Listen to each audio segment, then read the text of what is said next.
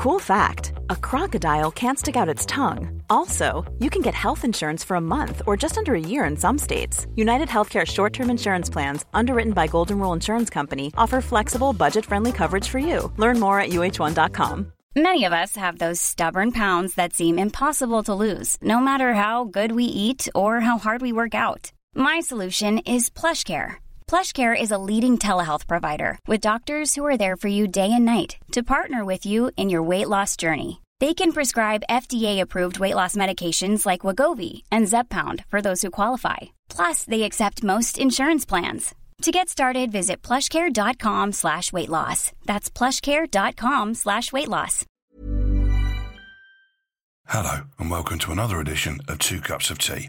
I'm Chris Heath, and I've got the best job in podcasting, because I get to stick the kettle on, open a packet of milk chocolate hobnobs, and listen to another amazing life story from an older legend in their golden years. And today you are in for a treat. I've travelled to Southampton to meet 87-year-old Brian O'Donnell, and he's led the most extraordinary life. Starting in 1931 in Guatemala at the foot of a volcano, raised amongst the Mayan Indians, his tale features deadly snakes, surfing on molten lava, cruise ships, the Guatemalan elections, hidden crocodiles, and not just one, but two pet monkeys. It's astonishing. It's also worth noting that Brian suffers from Alzheimer's. As is often the way, he occasionally struggles in the middle of sentences, but his long-term memory is intact, and he is a master storyteller. To be honest, it was a privilege to sit and talk with him. Towards the end of our conversation, he talks about how his symptoms affect him, and as he spoke, I realised that it's rare to hear descriptions of Alzheimer's symptoms from those who actually have the disease. Okay then, on with his amazing life story. I'll go in and set up the microphones while you listen to the theme tune. Let's do this.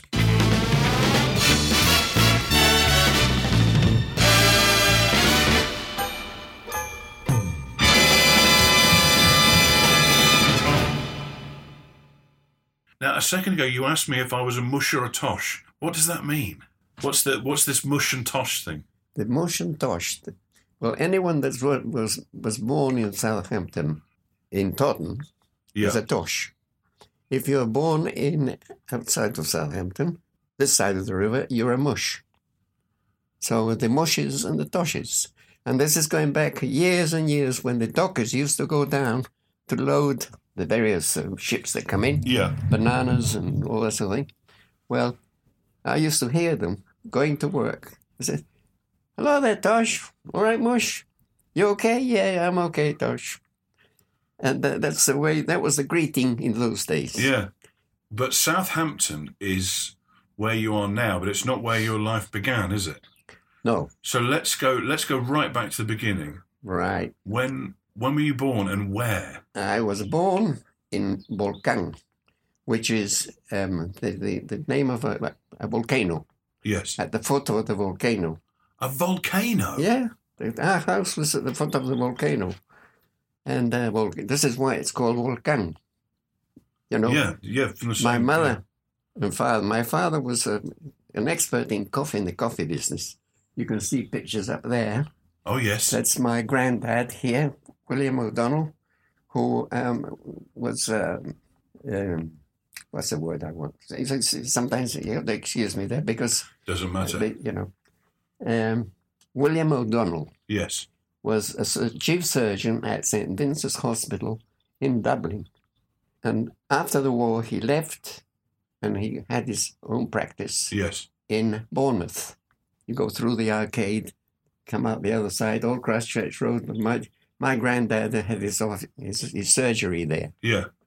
And my father, he was English, born in Fishguard, in Wales somewhere. And I was born in Guatemala, amongst the Mayan Indians.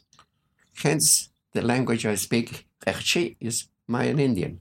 Now, the other language, of course, that I was born with was Spanish. Yo hablo español perfectamente. Tú no comprendes lo que te digo. I'm fascinated by the volcano thing. So you were born at the foot. So is that where your house was? Yeah. What was the family setup when you were born? Was it your mother and father, or mother? Both my parents. Yeah. My father was in charge of 4 coffee plants. Yeah. He had a very good job. He was an expert in coffee, actually. And I was born at the bottom of the volcano, which is borderline with coffee plantations. Wow. You know? Was it an amazing smell all around you all the time? Or? Beautiful smell, actually.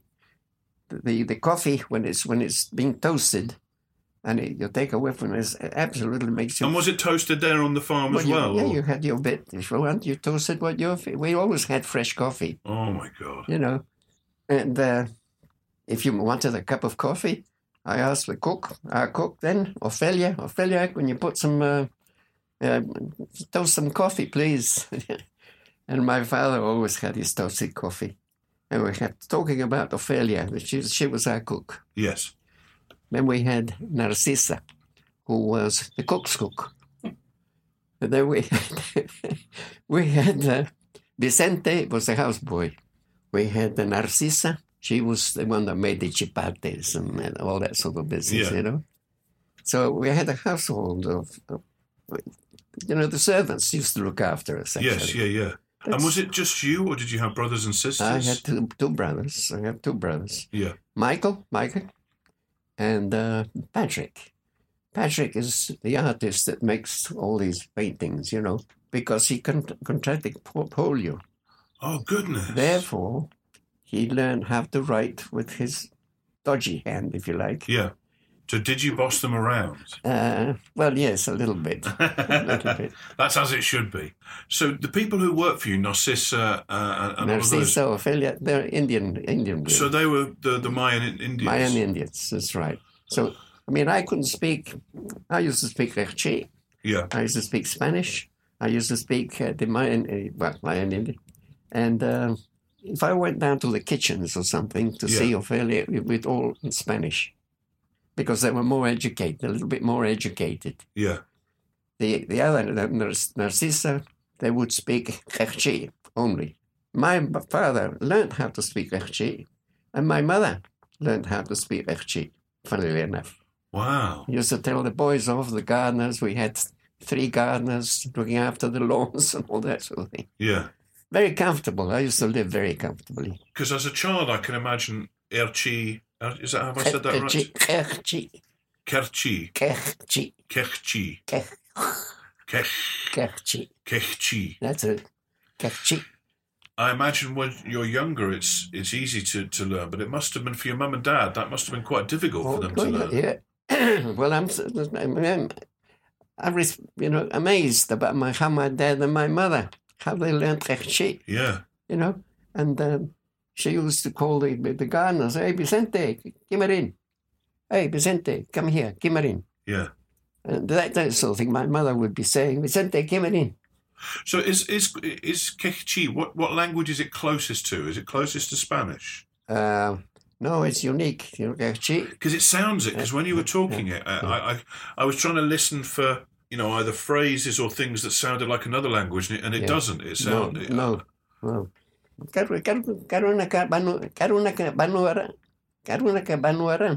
What are you doing there?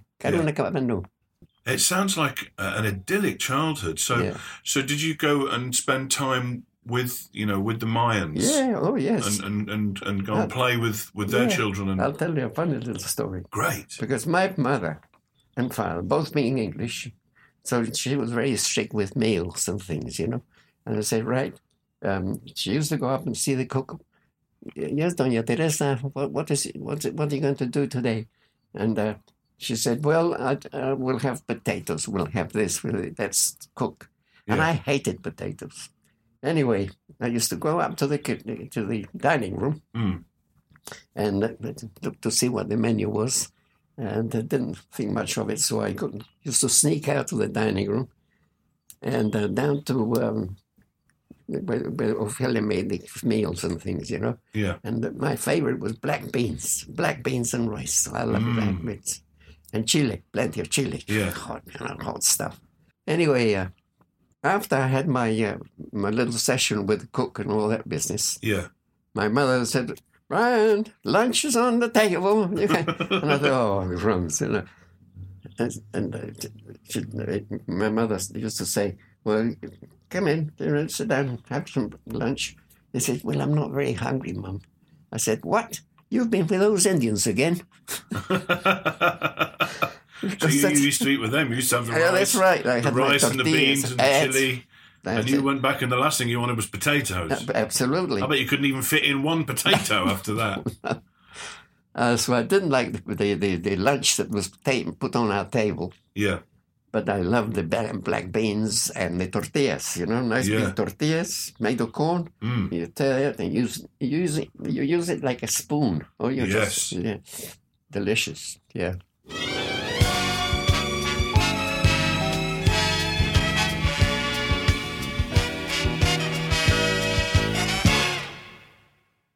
Well, I've heard a lot of people talk about their childhood, and they used to go and build dens in quarries, or they used to go down the local woods, and people who grew up around Britain. But I imagine you had access to a whole different world of nature. Yes, I can show you pictures of my pet monkey was Pancho, a black long-tailed monkey. You had a monkey? Yeah. Panchito. Pancho was the big one. Yeah. Panchito was the small one. You had more than one monkey as a pet? Yeah. Oh, my God, I can't tell you how jealous I am. Do you know how many little kids, in Britain, their dream is to have a pet monkey? Well, anyway, I had the monkeys. What I did was from one tree, I took a wire all across down to the next tree. Yeah. So the monkey can go from that tree, can come down, run along with the wire, and up the other tree. Yeah. And that's what Pancho and Panchito did. Until one morning, yeah, I woke up to see, because I used to give them bananas and that sort of thing. Yeah. And I go, blimey, where's Pancho, the tree was empty. And I walked and I looked down and all of a sudden I saw this little black dot in the distance. Yeah. And I said, hey, Pancho. I started running to catch up to it, And he turned around, he looked at me. Yeah. And he started running the other way. Anyway, I caught up with him. But as I caught up, I put my foot on the chain, to stop it running on. Yeah. And when he saw me do that, he then chased me. I turned around to run like mad the other side with a monkey behind me. Yeah, there was Pancho. So what kind of monkey was it? The long tail ones, these. The little black monkeys, yes, with a long tail. Yes, I know the ones you mean. And they climb up the tree. The tail is their third, fourth finger, Yeah. Do everything with that tail.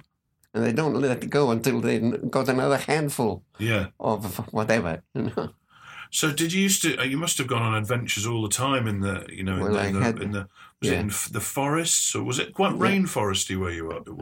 But that was it was a jungle basically. Yeah. The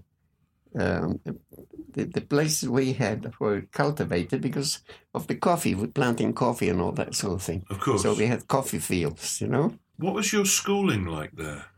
Well, when I first went to school I was always at boarding schools. Yeah. In my youth. And my dad built a school for us, on his patch of land. So we had Volcan, and the school in Volcan.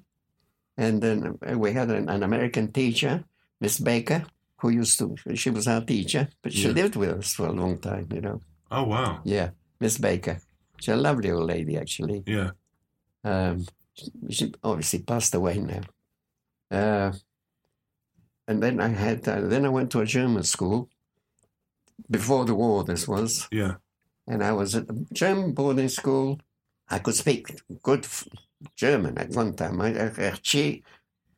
German, Spanish. I mean, I was pretty good with all these languages, yeah. Did you enjoy learning? Or did you enjoy the school, the process of... I didn't at the beginning. I mean, I was a rebel. Well, you had this whole playground of amazing jungle out there. Land of eternal sunshine, Yeah. Guatemala. Beautiful place, beautiful. With the volcanoes, we had 6 volcanoes in the background. Were they active volcanoes? Yeah, Fuego. Were you ever there when any of them... Yeah. Oh, really? What was that like? Actually, from our lounge, my friend Angel Garcia, from his lounge, didn't have a television. Why? Because we got the scene in front of us here, a big window, and that's where we used to see the volcano erupt every night, Oh, and I've been up that volcano 7 times in my youth, you know. Not Pacaya. That was Pacaya. The other, Acatenango is the other one. Yeah. And I could go up there. It take me about 3 hours to get to the top of the volcano. Yeah. But I could come down with the lava sliding down and right down to the bottom with stones sliding. And I would do that in about 10 minutes. What, like surfing? Yeah, that's it. Oh, my God. That's it. you know. That's all incredible. The lava steak. You're going with the lava. You didn't have, but you must have melted your shoes. Oh, well, it didn't do the shoes any good, you know, leather shoes in particular. Well, that's incredible. When I look back over the years, you know, I mean, I took everything for granted, you know.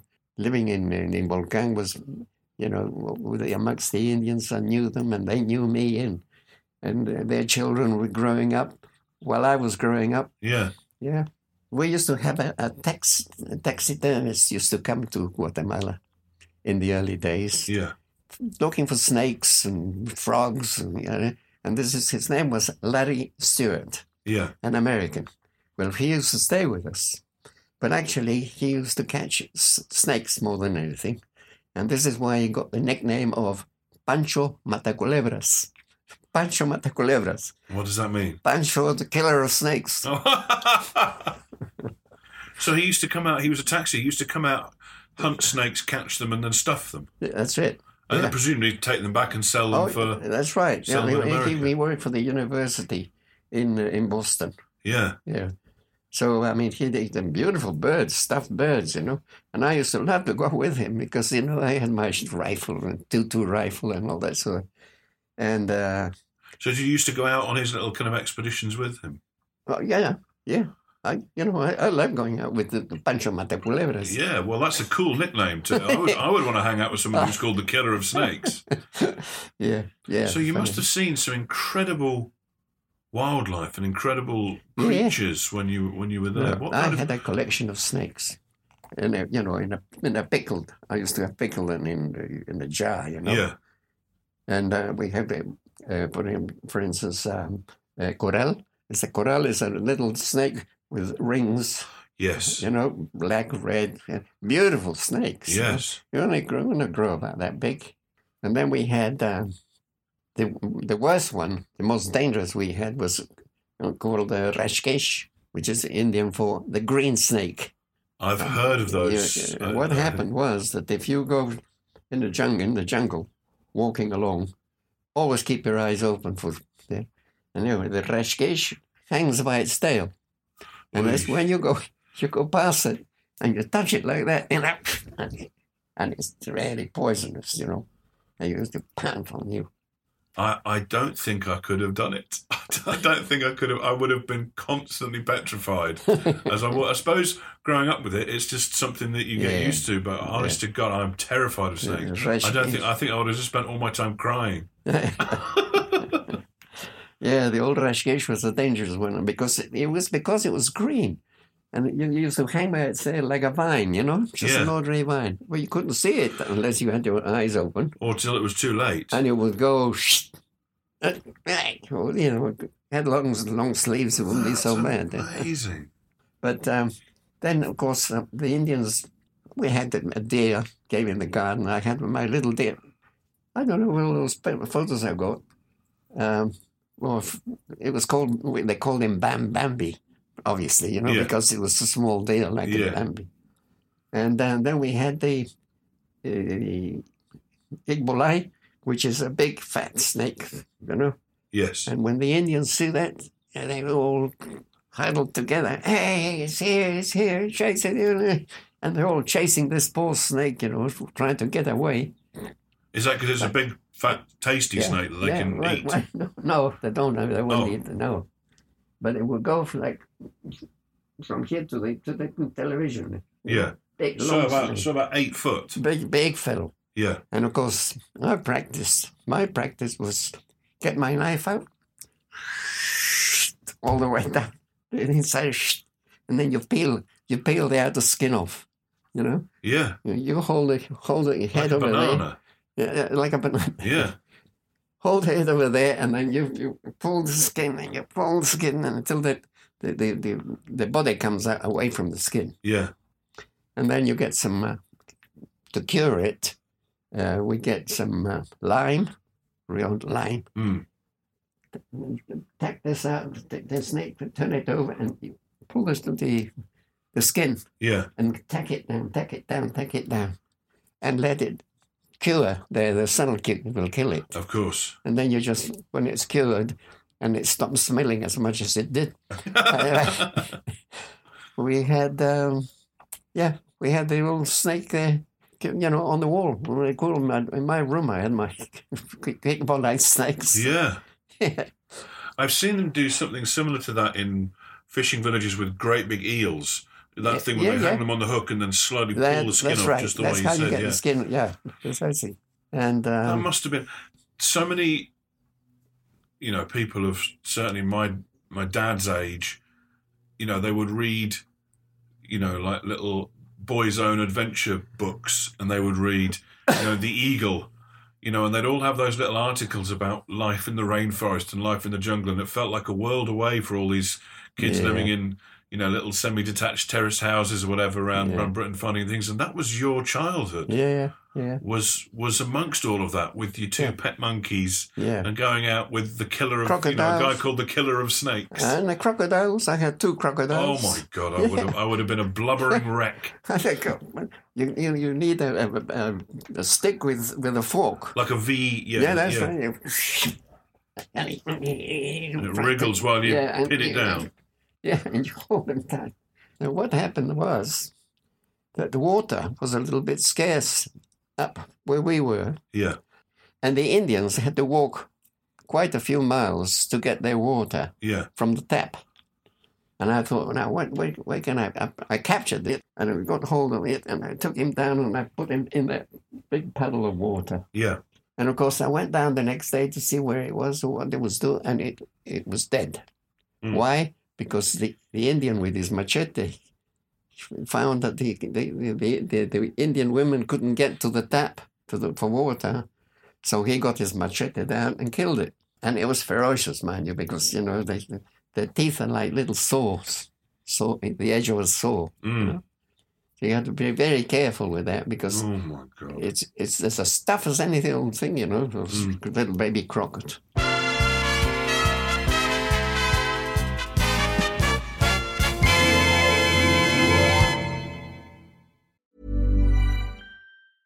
You should celebrate yourself every day, but some days you should celebrate with jewelry. Whether you want to commemorate an unforgettable moment or just bring some added sparkle to your collection, Blue Nile can offer you expert guidance and a wide assortment of jewelry of the highest quality at the best price. Go to BlueNile.com today and experience the ease and convenience of shopping Blue Nile, the original online jeweler since 1999. That's BlueNile.com. BlueNile.com. Hi, I'm Daniel, founder of Pretty Litter. Cats and cat owners deserve better than any old-fashioned litter. That's why I teamed up with scientists and veterinarians to create Pretty Litter. Its innovative crystal formula has superior odor control and weighs up to 80% less than clay litter. Pretty Litter even monitors health by changing colors to help detect early signs of potential illness. It's the world's smartest kitty litter. Go to prettylitter.com and use code ACAST for 20% off your first order and a free cat toy. Terms and conditions apply. See site for details. Since 2013, Bombas has donated over 100 million socks, underwear, and T-shirts to those facing homelessness. If we counted those on air, this ad would last over 1,157 days. But if we counted the time it takes to make a donation possible, it would take just a few clicks. Because every time you make a purchase, Bombas donates an item to someone who needs it. Go to bombas.com/ACAST and use code ACAST for 20% off your first purchase. That's bombas.com/ACAST, code ACAST. All of this was going on, and you were what kind of age? What kind of age were you? Right from I was born in CMI. And I was born right through till I was 18, 20. About 19. So that was not only your childhood, but all of your formative years were spent there. Yeah. So did you go to university, or did you? No, I went to high school. Yeah. But, that was the boarding school. Yeah. And where was the boarding school? In Guatemala City. Oh, okay. Yeah. Mr. Hans Lenson was the headmaster of that school, you know, and it was a very sophisticated schooling, actually. Yeah. And the people in Guate with money used to send it. That's where they sent their kids, if you like. Well, I used to associate with a lot of well-to-do sons and daughters. Like ambassadors' children and things like that. Yeah. I can imagine. Like for instance, now there's Rita, the ambassador in Chile. Yeah. Rita is my best friend's daughter. She's the ambassador in Goodness me. Yeah. A very clever girl. She's a lawyer. And a very clever girl, actually. And Enrique, almost the president of Guatemala. He was my best friend. And he said to me, hey, Brian, the elections are starting next week. Yeah. And maybe we could do, keep with us to foment the movement, as it were. Sure. Anyway, he said, look, Brian, if I win the next election, you're going to be my ambassador in London because you can speak the language when we can't speak that language, but you can. So we shook hands on that. Okay, don't forget. And I think, I've got a good job for life, see, I know. Anyway, the elections came up. And of course, everyone looks to see who. And our friend, Enrique's best friend, didn't win. Yeah. So I went up to the house and I said, hey, Enrique, what happened there, How come he's doing it? I said, we shook on that. Shaking up. Yeah. Anyway, he said, I'm sorry, Brian. He says, I didn't win the elections because I'm too ugly. This is Enrique's joke, Yeah. When you were young, what were your ambitions? What did you want to be when you grew up? The president of Guatemala. I can imagine there were probably some good perks with that job. Yeah, well, yes. So back in Guatemala, you were up to the age of, up to your... Guatemala City. Guatemala City. Yeah. We left the farm, Oh, how old were you when you left the farm? Well, about 20. About 20? Yeah. And do you remember what your first job was? Did you work on the farm or was I was in charge of, I was in charge of foreign passports. I worked for the Guatemalan government. Oh, wow. Yeah. And what happened was that once you're, in that business, you got people, consuls and ambassadors, and Enrique got me a nice job, cushion number. I used to deal with the passports. Yeah. Foreign passports in particular. Sure. Speaking English and all that sort of business. Yeah. That was an advantage. Hence, I got a letter there. I was in diplomatic corps in the end. Yeah. Wow. And my dad's always been in the diplomatic corps. Once he sold the farm and all that sort of Sure. This is why they moved to Guatemala City to a certain extent.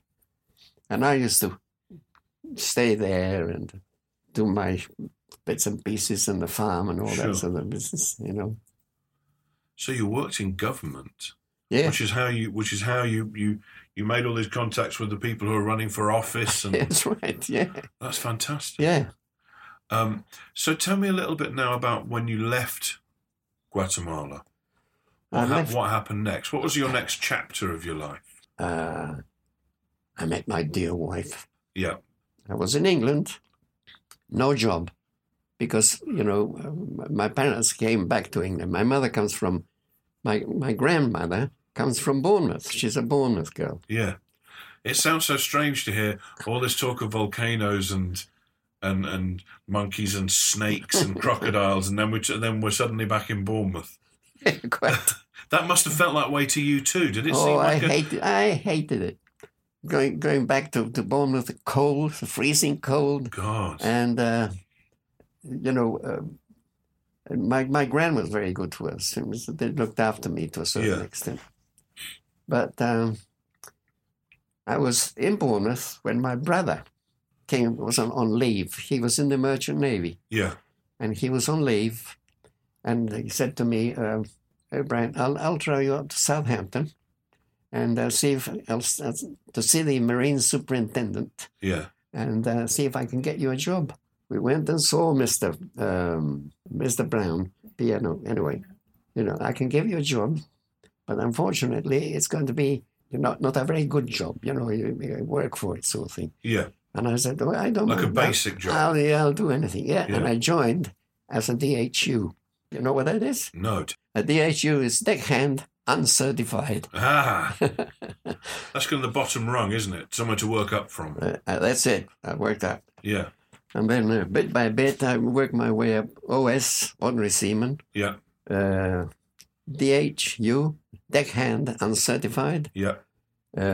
AB, able seaman. And then bit by bit, I worked myself up. And I was next to the captain, Brian O'Donnell, next to the captain. And that was my job. Treasure Jones was my skipper, So you went right from the basics straight up to all the way up that ladder. Yeah. That's a huge achievement, isn't it? Yeah. And this was the Merchant Navy. Merchant Navy. Yeah. I've got all certificates. I've got quite a few certificates. Yeah. Certificates. But yeah, that was Stirling Castle was my first ship. And I worked hard on that ship, but bit by bit I went on to the Athelot's Castle, the Pretoria, the Preston, the Vikings and all that sort of thing. Yeah. And eventually with Cunard, I took over the writer's job with Cunard, where, fortunately, my dear wife was there waiting for me.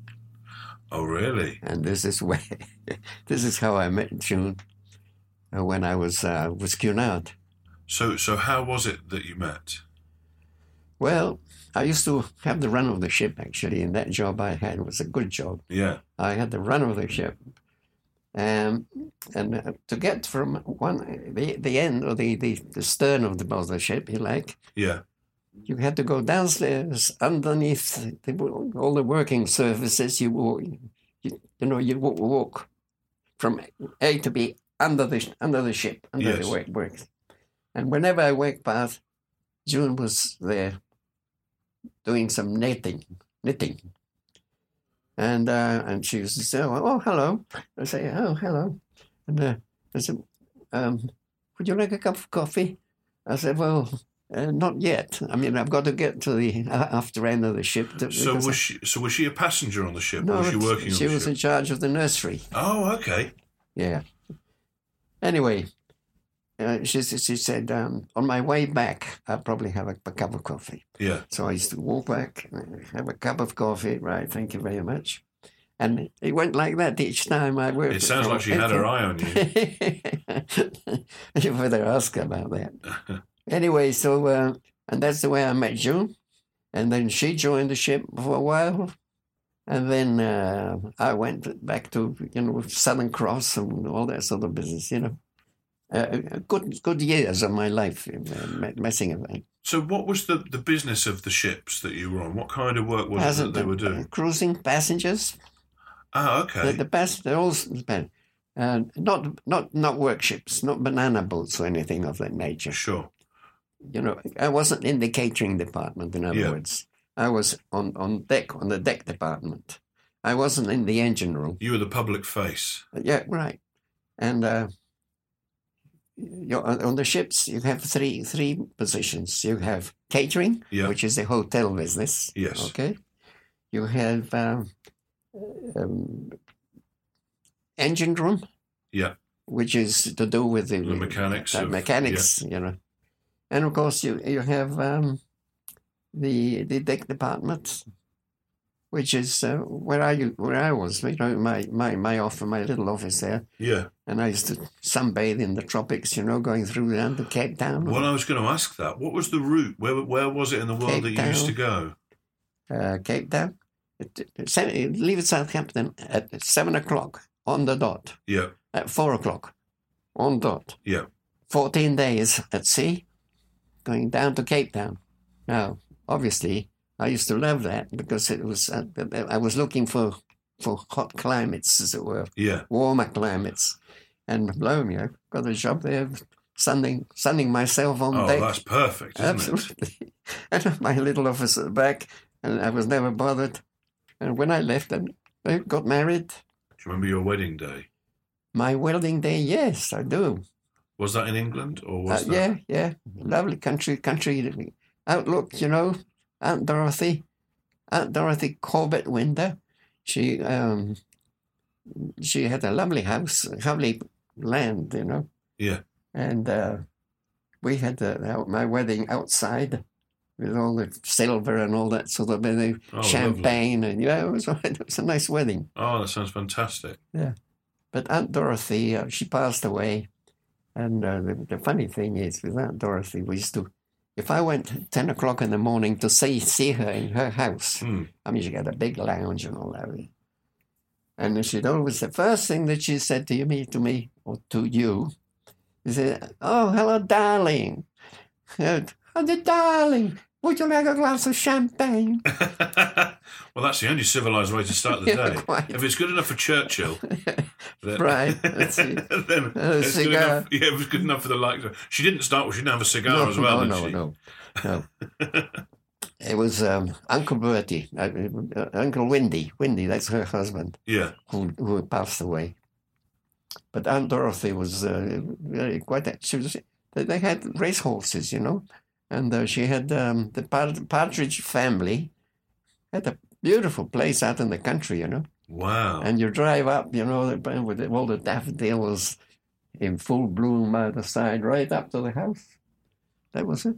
"Darling, you like a glass of champagne?" That sounds like a lovely lifestyle. Yeah, well, it was. Yeah, it sounds almost nice. P.G. Woodhouse. That's perfect. So just one of your aunties. So how long were you in the Merchant Navy for? How long did you manage to keep going back and forth between Cape Town?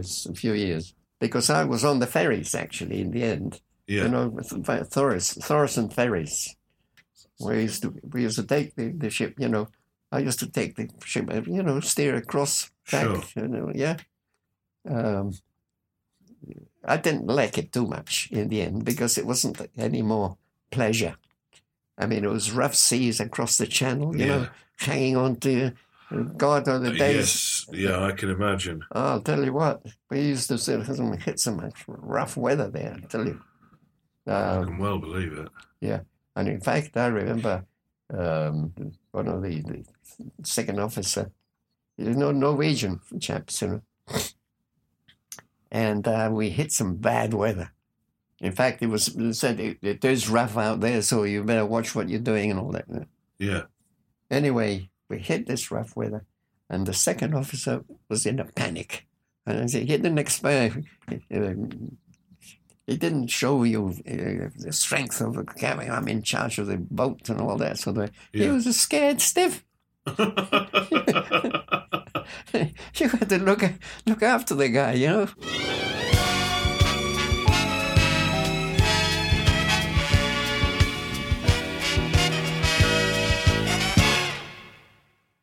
It sounds like you had the most incredible, I'm so envious, but you can probably tell, had the most incredible childhood in the heat, and then came back and then cleverly found a way to keep going back to the sunshine and the warmer temperature as part of your job. Yeah.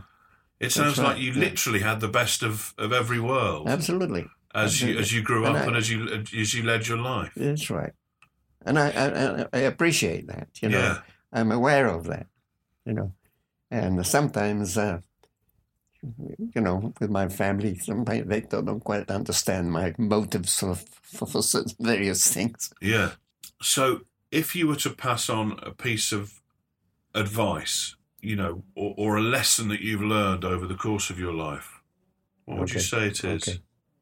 Now, because I was in the driving business, driving tuition, in the end, I worked, you know, my years at sea. Yeah. I can quote you the definition of a good driver. What would you think about definition of a good driver? What do you think a driver should be? Observant. Observant. And I would say observant and courteous. Yeah. Yeah. Careful. Careful. Yeah. All right. Well, would you like me to give you the definition? I would, yes, please. Yeah. Is one who drives in such a manner that no matter what situation he may be confronted with, and from whatever source, whether it's arising from safe behavior of other road users, state of weather, road or vehicle, no action or lack of action on his behalf will contribute in any degree to an accident situation. I like that. No action or lack of action. Yeah. That's fantastic. Well, and I tell you what's good is you can apply that to life. Oh yeah, which absolutely. is why Absolutely. No, I usually do actually. Yeah. Trying to be funny. Okay, no, how was that so catchy? No, it's not catchy. But I could say, this is where I get stuck. I think probably because of I have a problem. Sure. Beginning with, what do you call that? That disease? Alzheimer's. Sure, I understand. I'm on the touch of the Alzheimer's, so I do have my little moments, Yes, I understand. I know there's people in my family who have the same thing, so it's just those little stops and then starts. I think all of a sudden go dead. I say, what the heck was I thinking? What was I thinking? Yeah. I mean, this happens to people, I can see. So I have to watch that. Yeah, I understand. I mean, writing. I can't write anything because I forget what the sentence is when I was thinking of a sentence, and I can't think of the end of what I was writing. You suddenly find yourself halfway through a sentence and you don't know how it began. Yeah. What was I thinking there? How come? Let me have a look at this. How do you write that? Yeah. I mean, it's stupid, but that's the way it is. No, I completely understand. And that was Brian. Hearing him talk so articulately about his own symptoms was quite a thing, but it was also amazing to hear him talk with such passion about his own extraordinary life. As you'll have just heard in abundance, this podcast is about sharing fascinating stories, but there are well over 1 million chronically lonely people in the UK who have no one to share their stories with. If you'd like to know more about ways to change this, then please go online and visit campaigntoendloneliness.org and find out how together we can make loneliness a thing of the past. Thanks again to Brian, and also thanks to Acast for hosting the show. See you next time.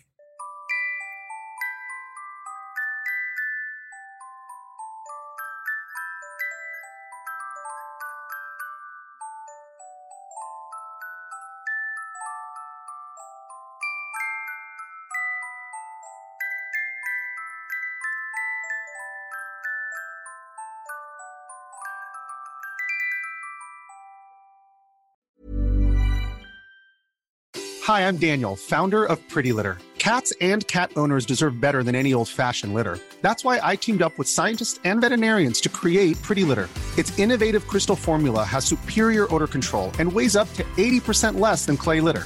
Pretty Litter even monitors health by changing colors to help detect early signs of potential illness. It's the world's smartest kitty litter. Go to prettylitter.com and use code ACAST for 20% off your first order and a free cat toy. Terms and conditions apply. See site for details. Hey, it's Paige DeSorbo from Giggly Squad. High quality fashion without the price tag. Say hello to Quince. I'm snagging high-end essentials like cozy cashmere sweaters, sleek leather jackets, fine jewelry, and so much more. With Quince being 50 to 80% less than similar brands. And they partner with factories that prioritize safe, ethical, and responsible manufacturing. I love that. Luxury quality within reach. Go to quince.com/style to get free shipping and 365-day returns on your next order. Quince.com/style.